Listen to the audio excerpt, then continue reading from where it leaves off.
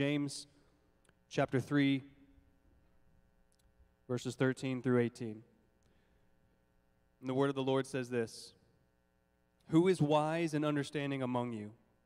By his good conduct let him show his works in the meekness of wisdom. But if you have bitter jealousy and selfish ambition in your hearts, do not boast and be false to the truth. This is not the wisdom that comes from above, but is earthly, unspiritual, demonic. For where jealousy and selfish ambition exist, there will be disorder and every vile practice. But the wisdom from above is first pure, then peaceable, gentle, open to reason, full of mercy and good fruits, impartial and sincere. And a harvest of righteousness is sown in peace by those who make peace. May we be blessed by the reading of God's word this morning. You may be seated.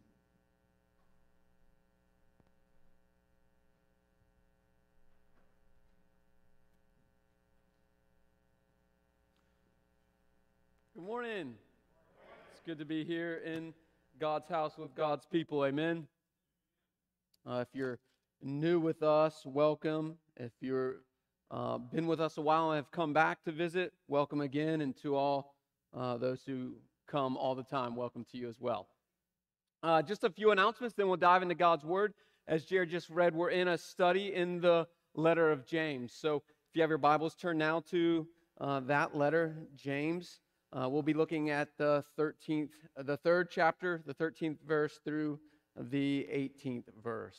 But just a few announcements this morning. Next Sunday, August the 7th, will be our move-up day where the children move from one grade to the next, and it will be Brother Joshua's first official Sunday as our youth pastor. Joshua, again, welcome. We're praying for you and your family as they are in transition to try to find a house. You found a house? All right, amen. God just keeps answering prayers. So praise God for that. And then we'll pray for God's quick bringing them up here with you, Joshua. So we're grateful for you and your family, grateful that you're here. Anything that we can do to make this transition easy, let us know. Let's continue to pray for that. And then mark your calendars on August the 10th. That's not this Wednesday, that's the following Wednesday, is our business meeting. And then lastly, I just got word this morning, right before coming up, that Brother Grant Vaughn's sister is in her last moments. So let's pray for peace for her and peace for her family, that God would grant them peace through this trial. So let's go to the Lord in prayer, and then we'll jump into God's holy word together. Let's take a moment to silence our hearts before the Lord. As he says, to be still, to know him. So let us be still before the Lord so that we may know him more fully and deeply this morning.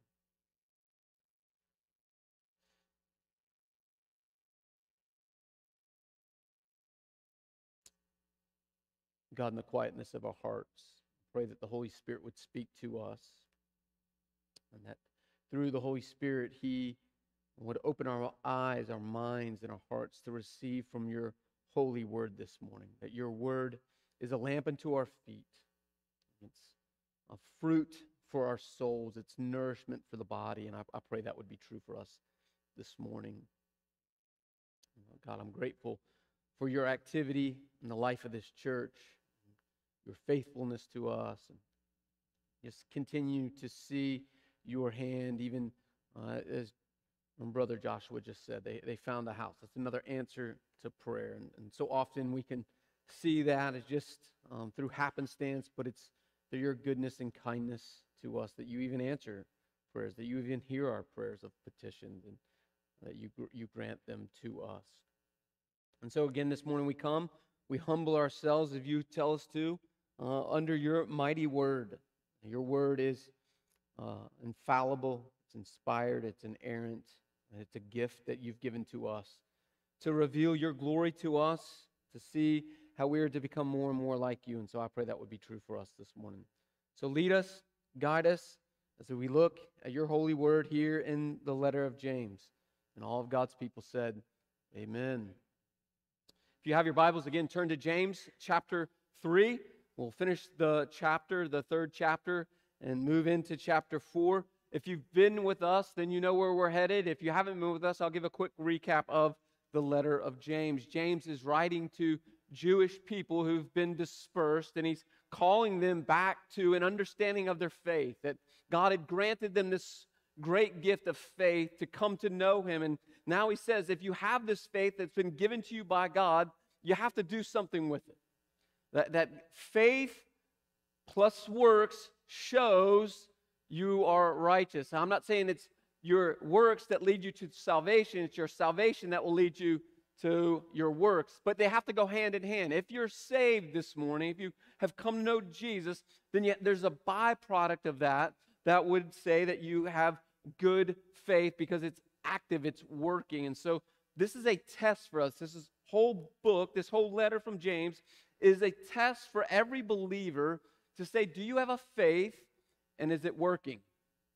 And James has been walking us through that. He gave this 30,000-foot view of that in chapters 1 and 2. And then in chapter 3, he's like, okay, now I'm no longer going to give you the 30,000-foot view. I'm going to give you a 10-foot view.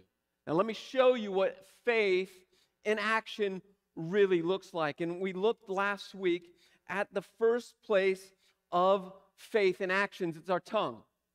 And so he's saying to us in chapter 3 is, do you have control of the tongue? If you have a faith, then God, through his sovereignty and the Holy Spirit, will give you, you'll be able to control your tongue. And so we looked at that last week. And now this week he's going to look at, hey, where's your wisdom? And we can come to this text and think James is talking about the brain. Talking about, do you have wisdom? Do you have knowledge? And if you have knowledge, then you're godly. But that's not what James is saying. If you look at it in the context of the text. So in school they said this, and so this is free. In school they would say this all the time. Context is king. So if you take this passage out of the context of where it's sandwiched, then you'll think it's just about your mind. But this text is all about how we do relationship. So he's saying to us, if you have godly wisdom, your godly wisdom will be played out in relationship with one another, in particular the church or the Christian community. And then he says, but if you don't have godly wisdom, you have worldly wisdom, and this is how it plays out. So in this text, James is going to show us both. And he's going to ask you the question that he comes out of the gates with in the very first few words. He says, who is wise and understanding among you, ? He's talking to the believer, and so we have to ask ourselves this question as the believer this morning. Do you have wisdom and do you have understanding? And now he's going to show us how our wisdom and understanding play out in relationship, not in a book. There's a lot of smart people that have no wisdom when it comes to relationships. I mean, just this week alone, did you see the news? Elon Musk, one of the smartest, most brilliant men in the world, the richest man in the world, he has no clue how to do relationships. I mean, that dude, he's the most wealthiest man on the planet. And he's probably one of the smartest men on the planet. But if you read in the newspaper this week how he does relationship, he just divorced his wife, had relations with another woman that had twins, and now there's this other thing that came out. He may have had relationships with one of his best friends' wives. Like relationally speaking, he is a moron. And so it's easy for us to look at that person and judge him, and yet God would say to us, let us look ourselves in the mirror. How do we do relationships? And then more importantly, how is this church doing relationship? How are we interacting? Do we have godly wisdom when it comes to our relationships within the four walls of this building? I don't just mean this building, I mean that metaphorically, like relationships with us as the people of God. And throughout the Bible, it's going to talk about wisdom over and over and over again. Over 300 times in God's word, it talks about wisdom. 100 times alone just in the book of Proverbs. So I think wisdom is important. Do you not? He says this to us about wisdom and living with one another. How do we live with one another? Jesus himself says this. And he's going to, you may think, well, you're steering off to the right. No, it starts with this. He says this in John chapter 13, verse 35. If we are to do wisdom in relationships, what is it for? He says, by this, the way that you interact with one another, by this, they will know that you're my disciples. If you love one another. Well, where does love come from? Love comes from wisdom. Because love comes from the heart and wisdom comes from the heart. The writer of Proverbs says this. My hope is that we will leave here with this desire that the writer of Proverbs said. Now remember who wrote Proverbs? Solomon. I'm not saying that dude was very wise when it came to relationships either. I mean, he had 1,000 different lovers. I mean, that's crazy in and of itself. That's not wisdom. I'm just saying. But he understood how important wisdom was. Remember when God showed up to him, he said, you can have anything that you want. And Solomon's sitting there contemplating of everything on the planet, everything at my disposal. What's the one thing that I'd probably need more than any other thing? And he said, oh, it's wisdom. The wisdom how to lead other people. The wisdom how to be in relationship with other people as I move people towards God. And so then he says this in Proverbs chapter 4 to us. Verse 7. The beginning of wisdom is this. To get wisdom. And whatever you do, get and gain insight or wisdom. My question to you, my question to me as we start this passage this morning is this. Do you have a desire for wisdom? And not book smarts. Do you have a desire for wisdom when it comes to relationship with your spouse? Do you have desire to have wisdom when it comes to relationship with your children? Do you have desire to have wisdom when it comes to relationship with your neighbors? And then, importantly, do you have desire to have relationship or wisdom when it comes to how do we interact as a body of believers? Because James is now going to detail to us what it would look like if a church had godly wisdom, because he's going to come out and say, remember, these men and women that he's writing to are in huge conflict with God and themselves. And this isn't hypothetical. He knows in this moment these men and these women are in great conflict with each other. And that's why they can't get along, because there's no wisdom. And he says to them, and he's going to start off in chapter 4. I'll get there next week. And this is how we know it's sandwiched about how we do relationships, because he says this, who is wise and understanding among you? And then in chapter 4, verse 1, what's the question he asks? What causes fights and quarrels among you? He's going to say you don't have the wisdom. That's what's causing these fights and quarrels among you. Think about all the dissension that this small church has gone through in 147 years. And we can look now at what caused all those fights and quarrels among us. Again, I thought it was crazy. When I was 18 years old, I went to Bible college. I did not know anything about God. I did not know anything about the church. I was a heathen, and within months I was inside of a Bible college, and they talked about dissension that happened inside a church. I just was like, this is baffling to me. All the way down to what color is the carpet going to be? Or are we going to have pews?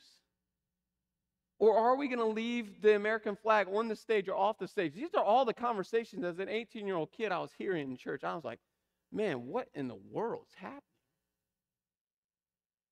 And I'm sure this church has had similar conversations. And now I want to lay out to us, how come we've had those similar conversations, not as a way to point the finger, but as a way of conviction to say we don't want to live that way anymore. We want to live with wisdom so that we can do relationship. Why do we want to do relationship? So that the world will know we're his disciples by the way that we love one another. You see, if the church would love one another, don't you think that have an impact on the world? But it's going to start here with 50 people, 60 people in this small community. It's not about how they do love, it's how House Chapel will do love. So the test is for us, not for them. Let's get into the text. This morning, I will offer this to you. The key to godly wisdom is one word, if you're taking notes. Because all these things are going to come out of one word: submission. Submission is the mark to godly wisdom. Now, here's the other part. Submission is also the mark to worldly religion, to worldly wisdom. My question to you, myself, this church is, what are we submitting ourselves to? The world or to God? So I'm going to look at first worldly wisdom. We'll look at a few things. We'll look at the motivation for worldly wisdom. We'll look at the characteristics or how it looks. And then we'll look at the effects of worldly wisdom. And then we're going to go and look and take the converse of that. What is godly wisdom? What's its motivation? What does it look like? And what are its effects? So we're going to look at, I'm going to lay out to you this morning, this is what it looks like for worldly wisdom, and this is what it looks like for godly wisdom, and then we get to choose which one we're going to submit to. We do have a choice in this. God is not going to make any of us submit to his wisdom. He's going to give you the freedom of choice.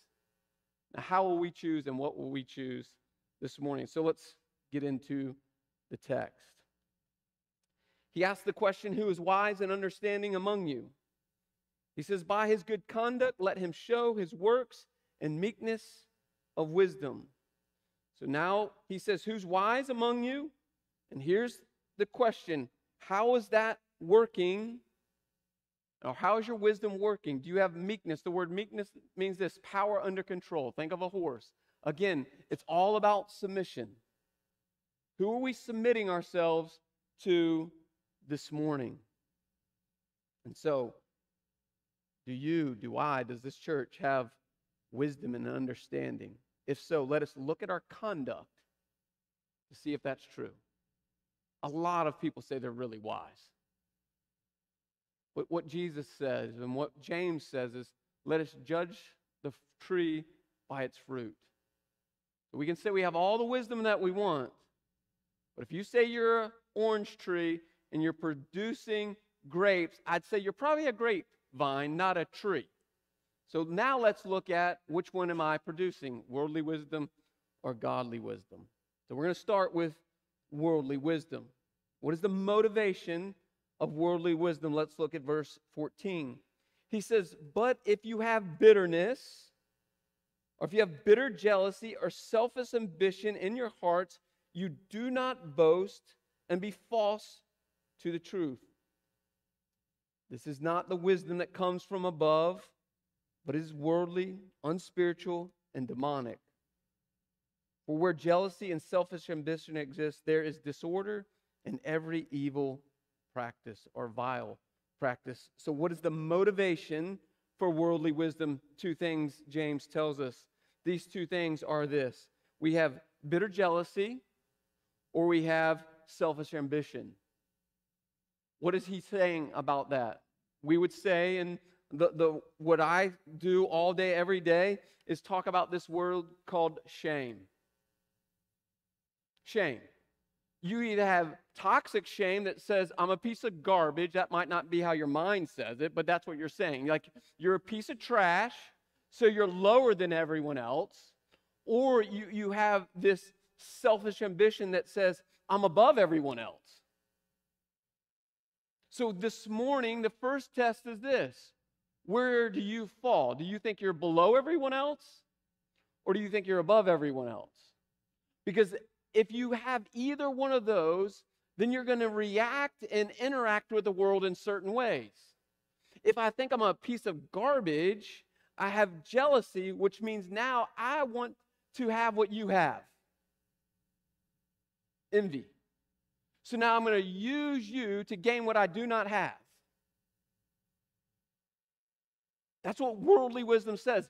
We are lacking, and therefore we got to go after what we're lacking. Instead of going to God, we're going to go to people that have what I don't have, and I'm going to take from you what is yours and is not mine to achieve something that I do not have. That's called toxic shame.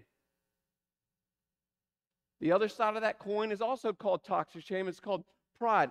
I got everything. I'm the man.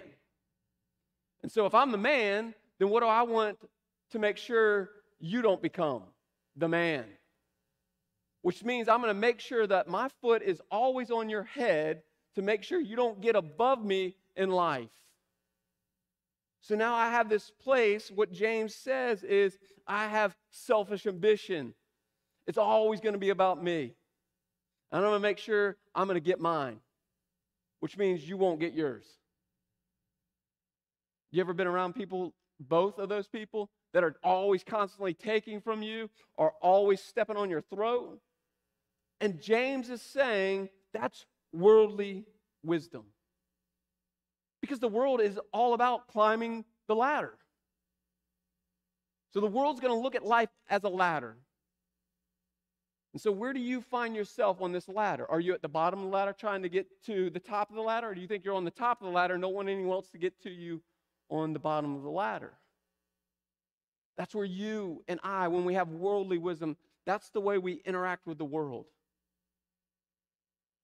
Have you ever been at a job where you see all the people achieving and you're not achieving? You're like, I mean, I'm putting all these hours in, I'm putting all this work in, and all these people keep passing me on the ladder.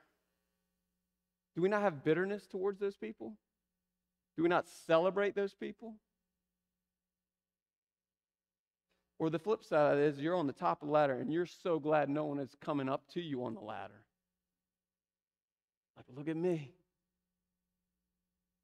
And that's what James is saying. And now he says that's where it comes from. That's where worldly wisdom comes from, is this place of envy or conceit.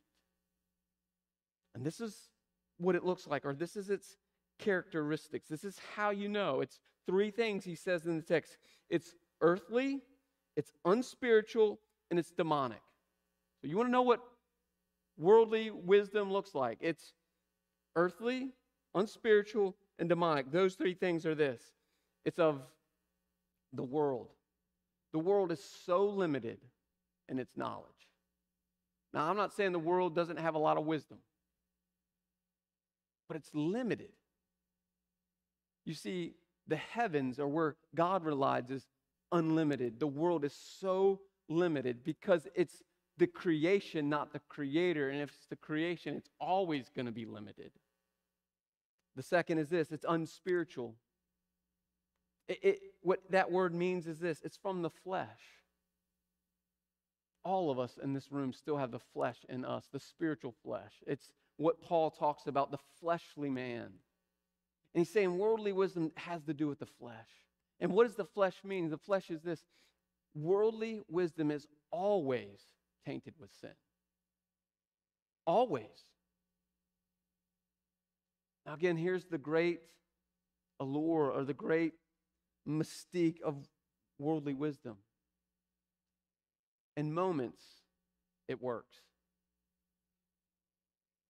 Like, remember what the serpent himself, and this is the next one, it's demonic. The devil is the author of ungodly or worldly wisdom, is he not? Remember the very first things he said to Eve in the garden. Remember what he said to her. He touches on these 2 points. He says to them, hey, you are, if you eat of this thing, the worldly wisdom says eat this fruit, you won't be limited. And if you eat this fruit and you're not limited, then you won't be tainted with sin. You'll have everything. And so Satan himself goes after the heart of man and woman in the garden by saying, if you have this kind of wisdom, you'll become like God, therefore you won't be needy for God. Therefore, you'll have all the wisdom. You won't need the God who's going to pour out wisdom to you. Is that not what happened in the garden? Is that not what Eve was like? Man, that sounds amazing. Because what happens is when we have worldly wisdom pushes us away from being needy to God and other people. Who wants to be needy in the room? If we're honest, nobody. But the deal with wisdom is you have to be needy. We'll get to that here in a moment. So he says this is the characteristics. It's earthly, it's unspiritual, and it's demonic. And this is what happens with it. This is how it plays out. This is the effect of worldly wisdom. 4 things. We touched on the first 2 already. Jealousy and self-ambition. Remember in verse 16, he says this, for where what? What this is what happens with worldly wisdom. This is where it happens. Jealousy and selfish ambition exist. There will be, when there's worldly wisdom, that's either selfishness or envy, there will be 2 things. Disorder and vile practices. You ever been in a business meeting that there seems like there's a lot of disorder? I mean, I have. I'll just be honest. And as I began to read and think through this text about some of the business meetings, not just here, but across churches, I continue to went back to, man, why were there so much disorder? Because people had either conceit or envy. So if you're in a place that's full of disorder, you will know that you're in a place of worldly wisdom. So think of that for a moment. If you're in a relationship that seems chaotic and with disorder, you can go ahead and say, you are in a worldly wisdom relationship. If your marriage is chaotic and disordered, you are practicing worldly wisdom. I'm not saying relationships are easy, but relationships are not meant to be full of disorder and conflict, are they? So anytime, as a marriage and family therapist, when a marriage comes to me and sits and there's so much disorder, I ask these questions about this text to them. What is it in your marriage that you're conceited about? And what in your marriage do you have envy towards the other person about? Because if you have either one, there's called no celebration in the marriage. A marriage is supposed to be a place of great celebration. And so if there's no celebration in the marriage, then there's envy and conceit, which means there's worldly wisdom, which then would lead to the second or the fourth one. If there's disorder, then there's always going to be vile or evil practices. Think about a marriage. Think about adultery in a marriage. That's vile practices. Why? Because one of the spouses doesn't think they're getting what they ought to get. So if they're not getting it at home, they're going to go find it somewhere else. That's an evil practice. And on stealing. On and on and on we can go. Because there's disorder, because there's envy, because there's dissension. And so what I would say is this. We, through evil practices, that's really the fruit of the root. Like when someone comes to me and they're in a marriage with an affair, that's not the problem. That's a symptom to the problem.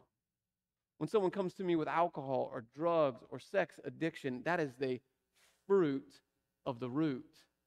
And I would say the root of the problem is what? Either envy or conceit. And that's what worldly wisdom looks like. Let's take a moment. Let's do a test in our lives. Are any of those true about us? First, personally, then in our marriage, then in relationship with the church. Because now he's going to offer us hope. I'm grateful that James does it in this order. He makes it look real bleak to begin with, doesn't it? Like when I read those first few verses, I'm like, oh man, this is pointless. But James is like, it doesn't have to be that way. Let me give you the hope of the passage. You don't just have to live with worldly. There's another option. Remember what Jesus said in, I believe it's Matthew chapter 6. He says, hey, there's two ways to live. You get to choose. Remember, he talks about the narrow gate or the broad gate. He's saying, you choose how you want to live. The choice is yours. You want to go down the broad way that leads to direction? Go ahead. But there's another way you can live. It's a narrow gate. Not many go through it. Because how come? Because it's a really hard gate to walk through. It's a really difficult path. To have godly wisdom is really difficult. It takes a lot of surrender and it takes a lot of submission. Nobody wants to live in submission. I guess I'm the only one. I don't like submitting to people. Maybe you don't either. But to live the narrow way of life, to live a godly way of life, it takes a whole lot of submission because I don't have what it takes to live this way. But there is one who does, and I've got to submit myself over to him. And so now he says this. Now let me give you the contrast. Let me give you the other side of the coin. Let me give you the other option of godly wisdom. Because there is another way. He says this in verse 17 and 18. But I love that word in the Bible. That is one of the most hopeful words in all of the Bible. But the wisdom that is from above is first pure, then peaceable, gentle, open to reason, full of mercy and good fruits, impartial and sincere, and a harvest of righteousness is sown in peace by those who make peace. So now he says this. Let me give you the motivation for godly wisdom. Let me tell you where it comes from. Where does godly wisdom come from? He says purity. What does that mean? The word purity means holy, which means this. None of us in the room are holy. So for us, then we have to ask the question, if the motivation for godly wisdom is purity, where does purity come from? God is pure. God is holy. So if you're looking to the world for wisdom, I guarantee this, there's going to be no purity in that. Now here's the deal. I think the church, universal, has robbed God of his holiness and purity. We've made God a little less than he is because we don't want God to be holy. We don't want God to be pure because if God is holy and pure, then there's got to be consequences for our sin. So we're going to minimize who God is. Therefore, we're going to minimize God's wisdom. Therefore, we can live the way we want to live because we don't really see God as pure and holy. Like the sovereignty and the purity and the holiness of God ought to do what happened to Isaiah in chapter 6. It ought to drive us to our face before God through confession to say, I'm an unclean man with unclean lips. Woe is me. That's what the purity of God ought to do to our lives. That's called confession. And you know what happened after Isaiah did that with confession? God sent an angel with a burning hot coal from the altar of God and seared his mouth and said, you've forgiven. See, it was him understanding the purity of God that led to his confession.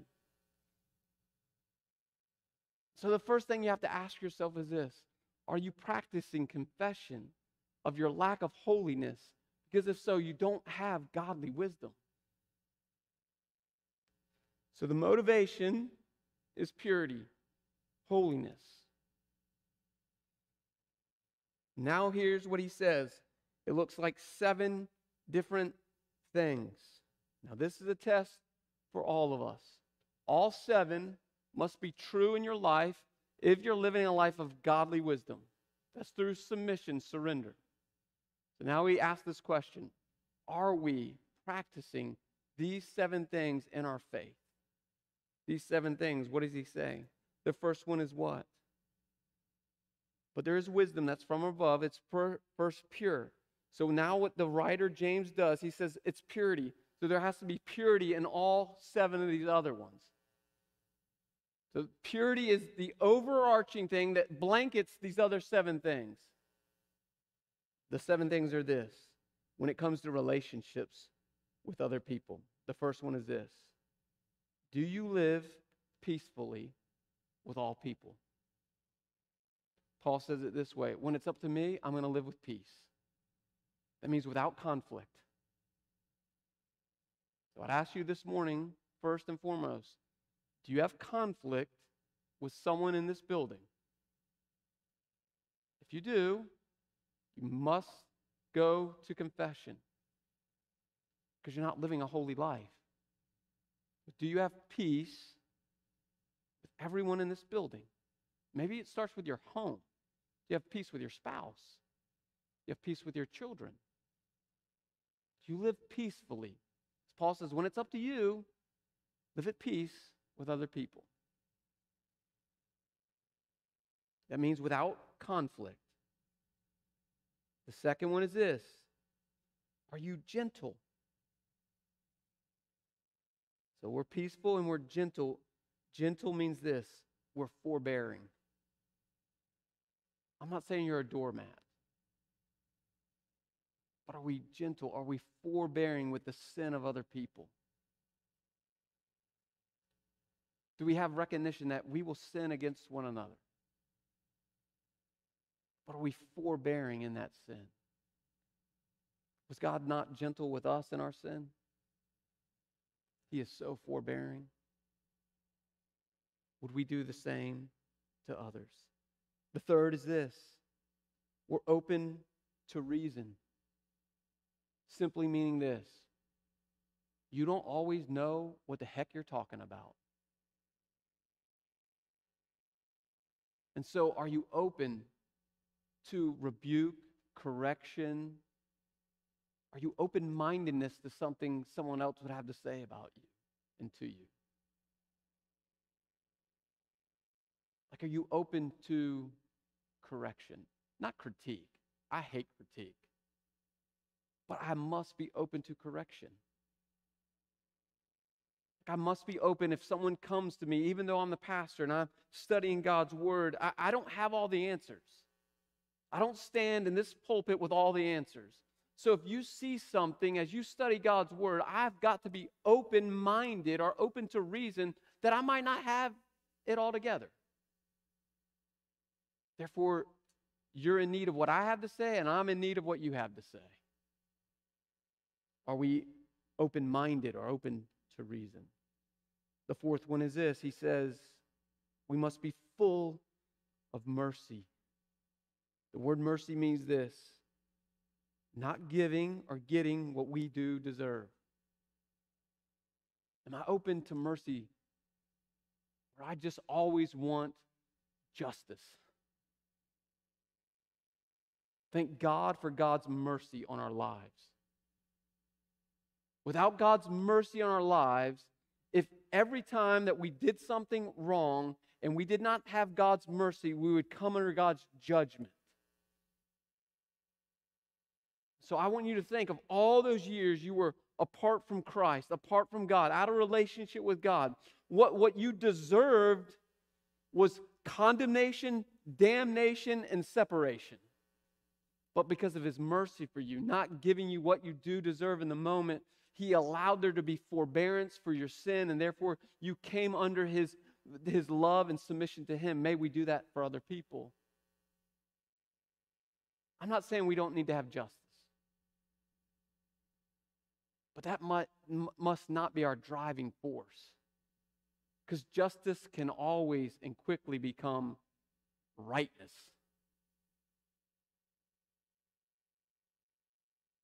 And if we try to be right all the time, we won't be in a relationship any of the time. So will we have mercy for other people? James goes on to say, the fifth one is this: there must be good fruit or good works. is your holy living? Is your godly wisdom leading to good works? Like, is your life displaying to others that you live a life of godly wisdom? He says the next two are to be impartial. That means without wavering.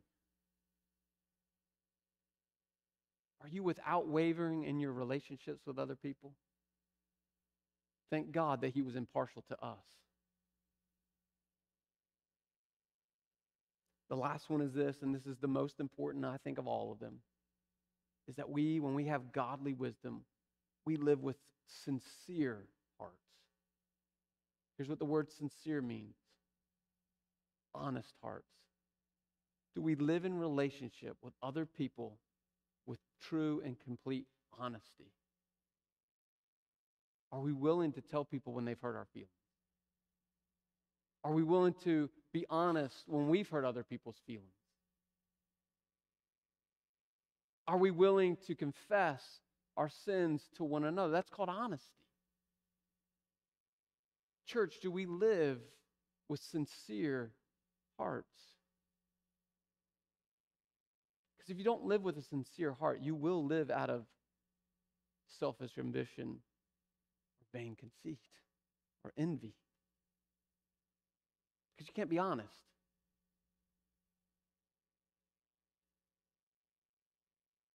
You see, one of the things that we must put into practice is what these two gentlemen, it's not creative at all. If you know anything about psychology or been to Psych 101, you've heard the term. It's called Johari's Window. Johari's Window was written by two men named Joe and Harry, and that's as creative they could get. Johari's Window. So it has nothing to do with any creativity. It's just two men that said, hey, how do relationships work? They came up with this diagram about how relationships work. And there's there's 4 window panes. So think about a window and 4 window panes. There's one that's called, it's called the blind spot. And then the blind spots, the greatest question that any human could ask another human is this: what is it like for you to be with me? And that's where you get to be honest. And that's where you get to receive honesty. Jenny and I practice that question all the time. Jenny, what is it like for you to be with me? She gets to say it's hurtful. She gets to say it's lonely. She gets to say it's shameful. So that I can now live with this godly wisdom that says, I don't have it all together, and the way I interact with Jenny can oftentimes be harmful, and when she tells me that, then I can live in confession. If I live in confession, then I can live in forgiveness. If I live in forgiveness, then I can live in restoration. If I live in restoration, I live in freedom. But where does it start? It starts with honesty. And so what would it be like for us to be a church full of honesty of what it's like to live with one another? To tell the truth to one another. That's what James is saying. Why don't y'all tell each other the truth of what it's like to live with one another, so that you don't have to live in this worldly wisdom that's always jockeying for position? Wouldn't that be a place of freedom to know what it's really like? Like, I'm not always wondering. I mean, I love the South. If you've ever lived in the North, they do this better than Southerners. I'm just being honest. I don't know how it is in California. Maybe it's like the North. But in the North, I lived in Philadelphia, and I thought, man, these are the meanest people I've ever lived with in my whole life. But they told me the truth. But Southerners, we're so kind to your face, but are we not the most backstabbing people? Like, when I moved back to the South, I'm like, I don't know where I stand with half these people. At least in the North, I'm like, yep, they hate my guts. That's comforting. Like, yep, they definitely don't like me, and I definitely don't like them. I need to get back to my roots. But what if we just lived with a place of honesty that was seasoned with love? Hey, it's just lonely to be with you. It's just hurtful to be with you. What if we started telling people that? That's what James the saying. And then he says this as a way of knowing if you live with godly wisdom. He says this in verse 18, and we live this way, and there will be what? A harvest of righteousness. He says this because a harvest of righteousness is sown in peace by those who practice peace. If you are sowing peace, there will be righteousness, or there will be holiness. So I would say to us as a church, are we sowing peace? Are we living and are we harvesting righteousness? You see, when we go out to the garden, when we go to a tomato plant, we've done a lot of work to get tomatoes ready, have we not? If you love tomatoes. I mean, I love tomatoes. So, like, I don't just put a seed in the ground and hope that it just produces a tomato. I got to work the garden. And I got to work it hard. And I got to nurture it. And I got to take care of it. And I've got to do a lot of things to make sure that in about 90 to 95 days, there's going to be this little orange thing hanging from a vine. I can't just put a seed in and 90 days later hope, man, wow, look what happened.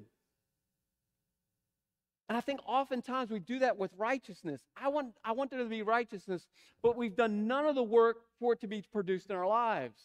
That's where James is saying you have to have this faith, but it has to be working so that you can produce righteousness. Righteousness isn't going to happen by itself. It's going to be a combination of you submitting to God, and through your submission to God, doing all that God's called you to produce righteousness. Faith at works produces righteousness. Amen? And so here's the way of application this morning.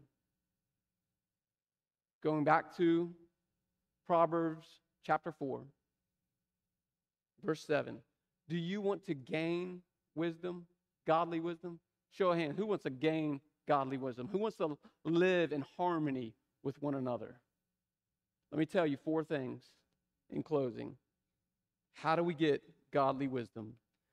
The first is this. It's the most important. You must live in reverence. Remember what the writer of Proverbs says within the first 40 or so words of the book of Proverbs. He says this in Proverbs chapter 1, verse 7. The fear of the Lord is what? The beginning of wisdom. Do you fear the Lord? Because if you have no fear of the Lord, you will have no wisdom. That's where it begins. Do you fear God? The second one is this, and they have to happen in this order, is are you truly saved? Do you have conversion? Do you know Jesus Christ? Because here's what Paul says in 1 Corinthians chapter 1, verse 30. And because of him, you are in Christ Jesus, who, what is Christ Jesus? Who became to us wisdom from God. So if you want wisdom, you have to be in Christ, who is in God. He goes on to say this.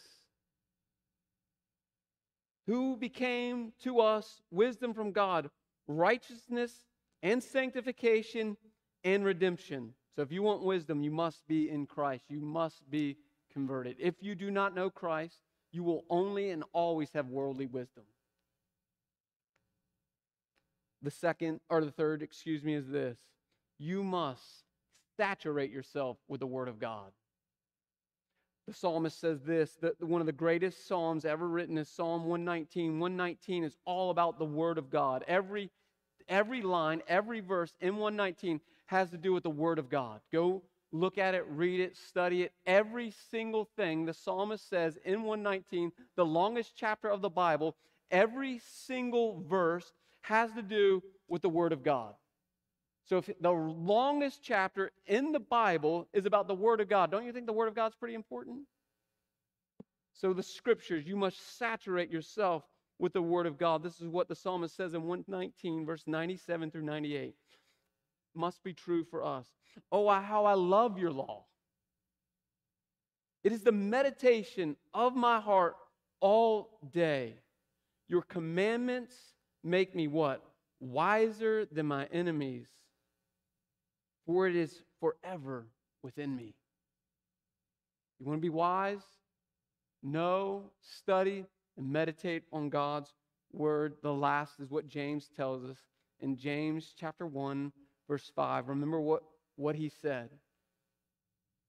Remember in James chapter 1, just turn your Bible one page over. This is what he says. If anyone lacks wisdom, let him what?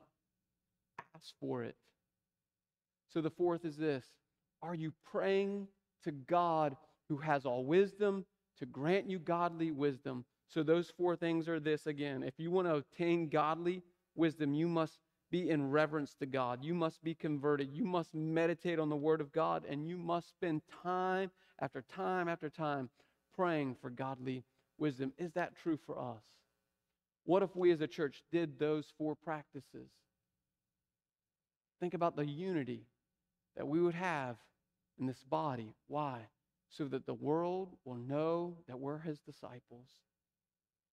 And by the world knowing we're His disciples, we'll see more people come to Jesus than we've ever seen. But it starts with godly wisdom, how we love and interact with one another. Let me pray for us this morning.